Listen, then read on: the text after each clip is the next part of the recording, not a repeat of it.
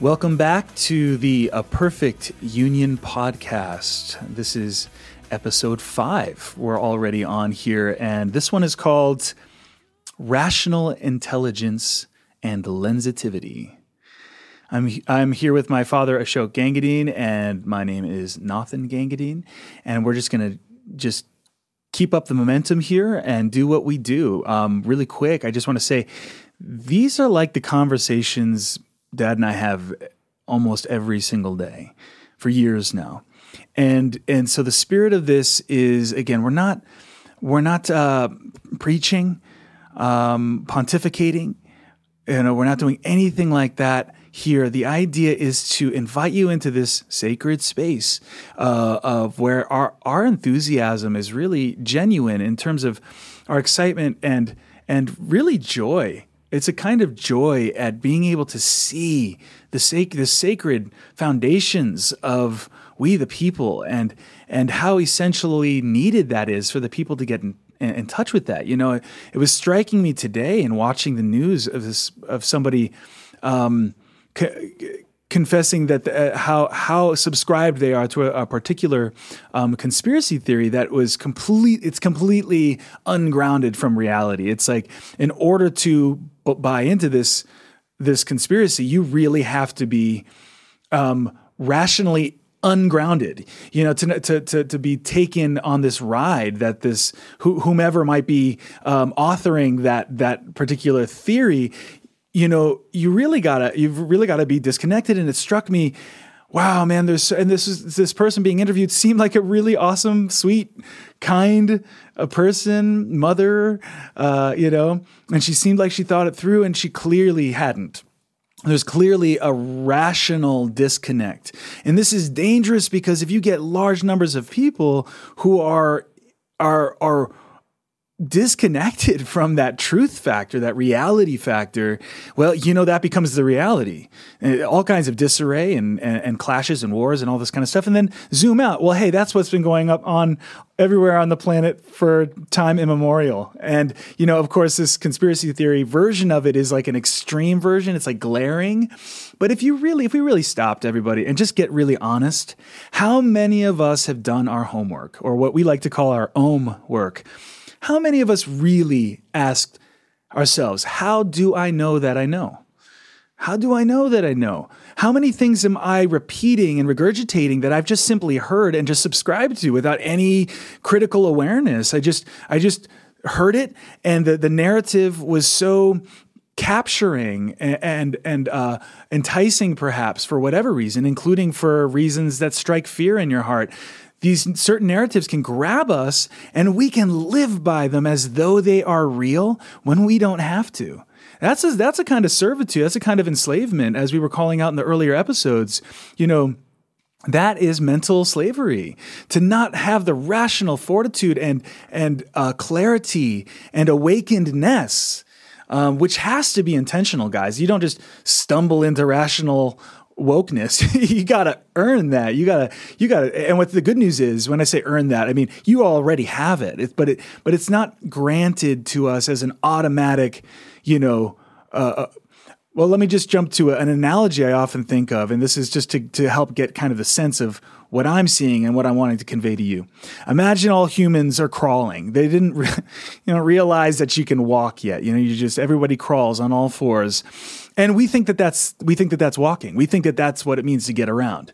Nobody ever thought differently. And then you get somebody like let's just, pick one of the obvious names, like a Jesus or a Buddha, that comes along and is ambulating in a whole different way, moving and is walking on two feet instead of crawling on all fours. And we go, wow.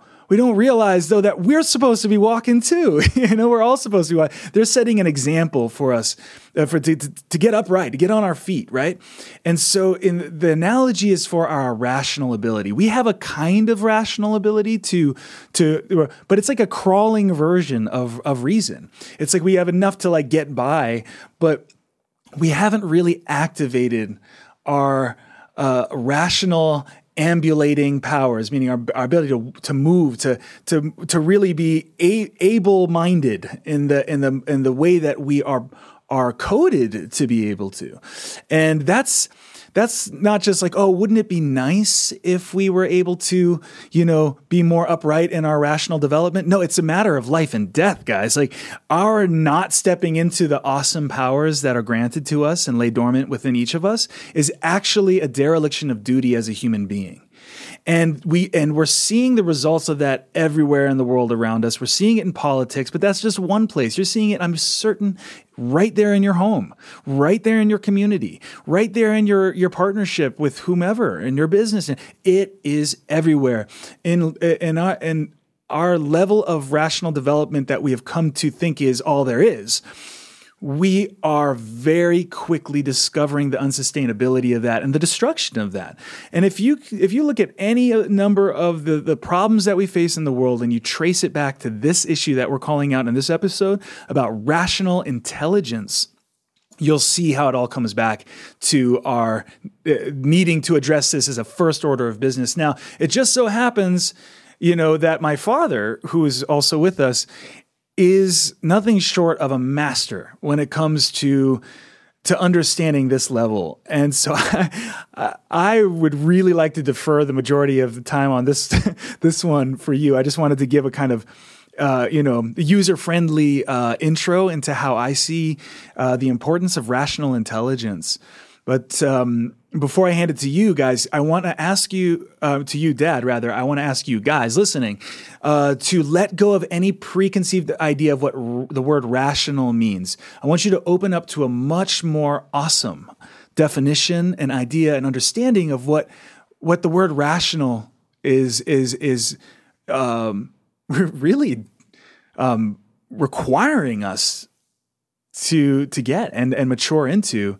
And that, again, my father's been teaching philosophy, East and West, and philosophy in the truest sense, in terms of the epistemology, the science of knowing, and ontology, the science of being, and reason and logic. I mean, he's a logician of so many years and understands all of that. I grew up with that, but I didn't take to it automatically. It was over years of exposure that I began to see, wow, this is where it's at. Like, there's nothing more important. I finally got it, which is a big hurdle for someone to overcome in terms of their resistance to either of their parents. You want to be your own person, you want to do your own thing, you think, okay, your parents are passé, you're it, your generation is it. Well, man, if there's one person that ended that for me, it's my father. And I want you guys to really hear him from a fresh perspective and an open-minded perspective of maybe encountering logic, reason, and philosophy from a whole new level in the spirit of activating this awesome power that you have within you. So given that we have limited time in these episodes, we're going to just, continue to improv and just go for it like we do in our conversations. And we hope you guys get something from it. So, Dad, rational intelligence and lensitivity. Thanks, Nathan. Well done. You really danced beautifully to open up the amazing theme of how profound and inborn in all of us as rational beings. And that there's so much that you opened up to reflect on. So just to jump in, what we call reason across the planet and every day is very much, think of it as a Google space, information, right? We're very good at information. And, we describe the world, we describe ourselves. And who am I? Well, in the informationized space, we're processing. I am a bundle of all of the attributes that belong to me that makes me unique in my CV, so to speak. That's my story. We have our stories. And that stage of reason, information, describing the world, prescribing the world, feeling the world, all of the different, it's a mental functioning. It's a mental program. Think of it as almost like software for the mind, right? There's a software that we've evolved over millennia that is amazing to have information. Let's call it Google land, Google space. And it works on a logic and a law, just as a computer programming logic, 0-1 logic, either or logic, that we're living that logic in our everyday life whether it's in Google space or just human conversational space and narrative space, our narratives, our worldviews, our belief systems, our emotions, our feelings. It's called mentation. Our mentation processing is a code. And our great teachers, if we really had chance, and you indicated that I've been living in these traditions over the past 60 years, day and night, and teaching students to enter into the global logos, the global power of reason, across the planet from Socrates, Plato, Aristotle, and the opening up of the European intelligence of reason. The word logos is coming out of the Greek, but what we don't realize is that the logos is the infinite source, the infinite word of infinite being, the light of reason. Is not an Eastern or Western or Greek thing. It's a human thing. We are logos sapiens. Homo sapiens. What does sapien means? Wisdom. And what is the love of wisdom? Philosophia. Lover of Sophia. That's where I've been living, as a lover of Sophia. What's that? The feminine side and expression of logos. Reason. It's not male or female. It's transgender. But the goddess energy, the infinite goddess, is embodied in the world as wisdom. And Homo sapiens are the wise species. Right? We have wisdom in our Google space, but that's a stage, almost an adolescent stage, when you use the analogy to crawling and then walking. Or use the caterpillar example from Caterpillar. Caterpillars are a stage of becoming a butterfly. And at some point, the cocoon transforms in the way we know through nature, and the butterfly emerges. Think of that as a metaphor for the human. Flowering of reason, of rational. What's up with that? Well, it changes the matrix, the logic, the code, the mind operating system. That's the big breakthrough. And all in our episodes 1 through 9, and all that we've done so far, we've been trying to help our friends understand that our great wisdom teachers, whether Socrates, Plato, Aristotle, or Buddha, all the way through 25 into contemporary Zen, right? Or from Moses, Abraham, Moses, Jesus, Muhammad, that whole lineage of the biblical tradition. Right? What's going on? What's up with Jesus? Is Jesus a rationality? Yeah. When John begins going from the Hebrew, the Hebraic to the Hellenistic, using the Greek language, in the beginning is a logos. The logos was with God, and the logos was God, and the logos became flesh in Jesus. What's that? Jesus is the walking logos. What does that mean? Reason, walking, talking, speaking. What language is Jesus? The Christ language. What's that? That's the Om language, a yoga language, a Buddha language. Socrates says we've got to leave the cave, people, because why? We have sophistry, our everyday language that we're used to, focused on physical reality and senses and well, that's good so far, right? But we're still in the cave, so to speak, in terms of a maturation to know thyself. What self? The awakened self. Why? Because unless we encounter more profoundly and directly the origin of the word, of reason, of the light, of being, of reality, we're going to be then, since a derivative being, not a primary self. That's the point. So what is rational intelligence? Rational intelligence requires us to see people as good as we are. We're all good people, and we're rational beings. We have it in us, right? But it's dormant, it's sleeping. What is? That we don't realize we have a lens of the mind. We're interpreting my will, my choice, my vote, my belief. I'm consenting to it, and we do it collectively in our culture. We're homies together, right? In a community, right? We're all using a code. And what? We have a lens. So if I have a worldview, if I believe Jesus is my Lord, or Allah is my God, or I'm Buddhist, or I follow the teachings of Krishna, the Vedas, or Lao Tzu, or I'm a scientist, whatever you are, we are using a lens of the mind. What's that? I'm interpreting, I'm playing an active, proactive role in making my life and my experience and everything that appears.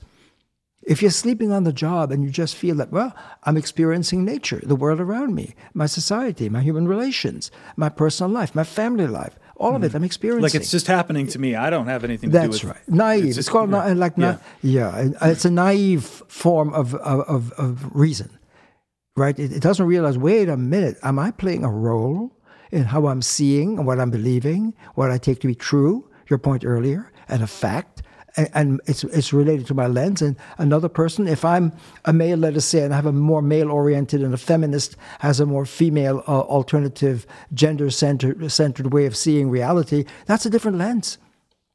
So when we say men are from Mars and women from Venus, that's just one of the simple ways in which we say, look, we're living in worlds. We're different worlds. If I'm a believing Christian, or I'm a Jew, I'm a Muslim, I'm Buddhist, I'm a scientist, and I don't believe in religion, so you have a lens. What lens? It's in Google space. What do you mean it's informationized? Why? Isn't that good? Yeah, information is good, but it's not good enough, right? And so the point about rational intelligence, your main theme now, which is great. How do you become aware of tapping the logos? When Socrates says, leave the cave and come into the light of reason. That's when we become awakened rational beings. We're tapping the logos directly, right? And you have to change your lens, open up your lens from a monocentric, a me-centric, my will, my interpretation. When you become aware, when we all become aware, all of us, across the planet and across the USA, that are we aware that we have a lens that's interpreting and giving me my belief and my reality and my experience and my emotions and my feelings and everything mental. All of my life is coming from a lens. I mean, I'm doing something to make my world. That's the beginning of lensitivity. And says, wow, could it be that someone's speaking from the Chinese culture or from the scientific point of view? I'm a religious person, but the person speaking from the Big Bang and I'm speaking from Genesis. Could it be we have different lenses? Exactly. How do we listen to each other? That's when the real drama begins. How do we communicate across our worldviews and perspectives and belief systems, right? And that's the beginning of the maturation of reason. From monologue, from my lens wins, my lens is privilege. I didn't even realize I was doing that, right? And I begin to enter a real opening and blossoming into dialogue, like the caterpillar is becoming a butterfly now. The mind is becoming more global. I'm beginning lensitivity. I'm beginning to dance between lenses. I realize I myself have multiple lenses. I didn't realize it.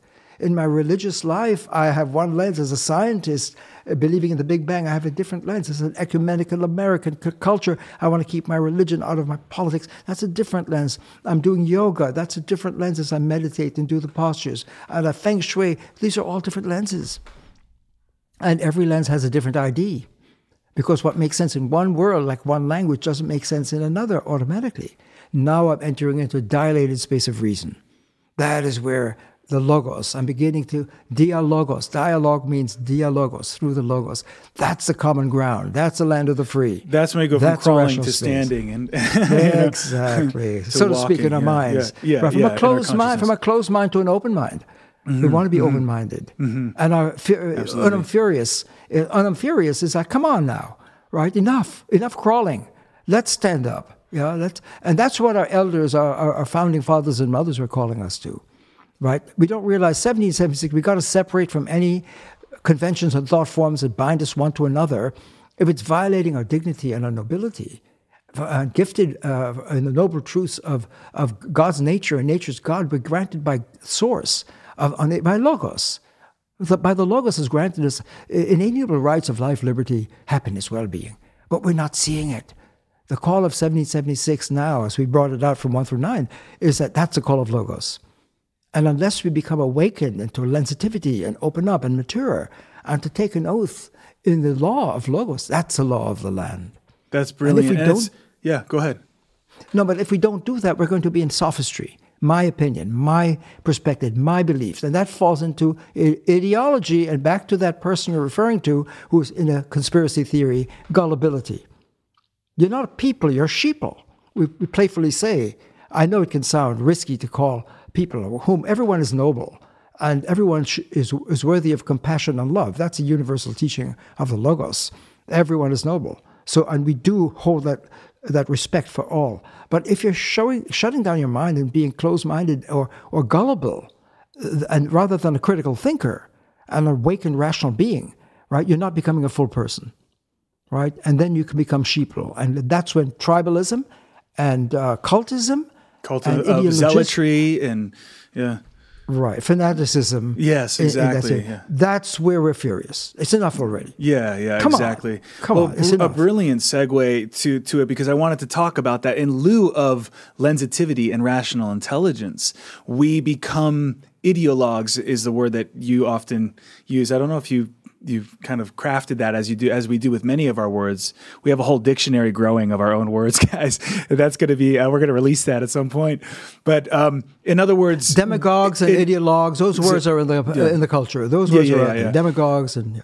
Yeah, so and that's dangerous. So we can talk about in 1776, separating from the monarchy, but we didn't overcome the monarchy, which we were naming it this morning in our discussion. You can go from a monarchy, single branch, to a triarchy, 3 branches, right?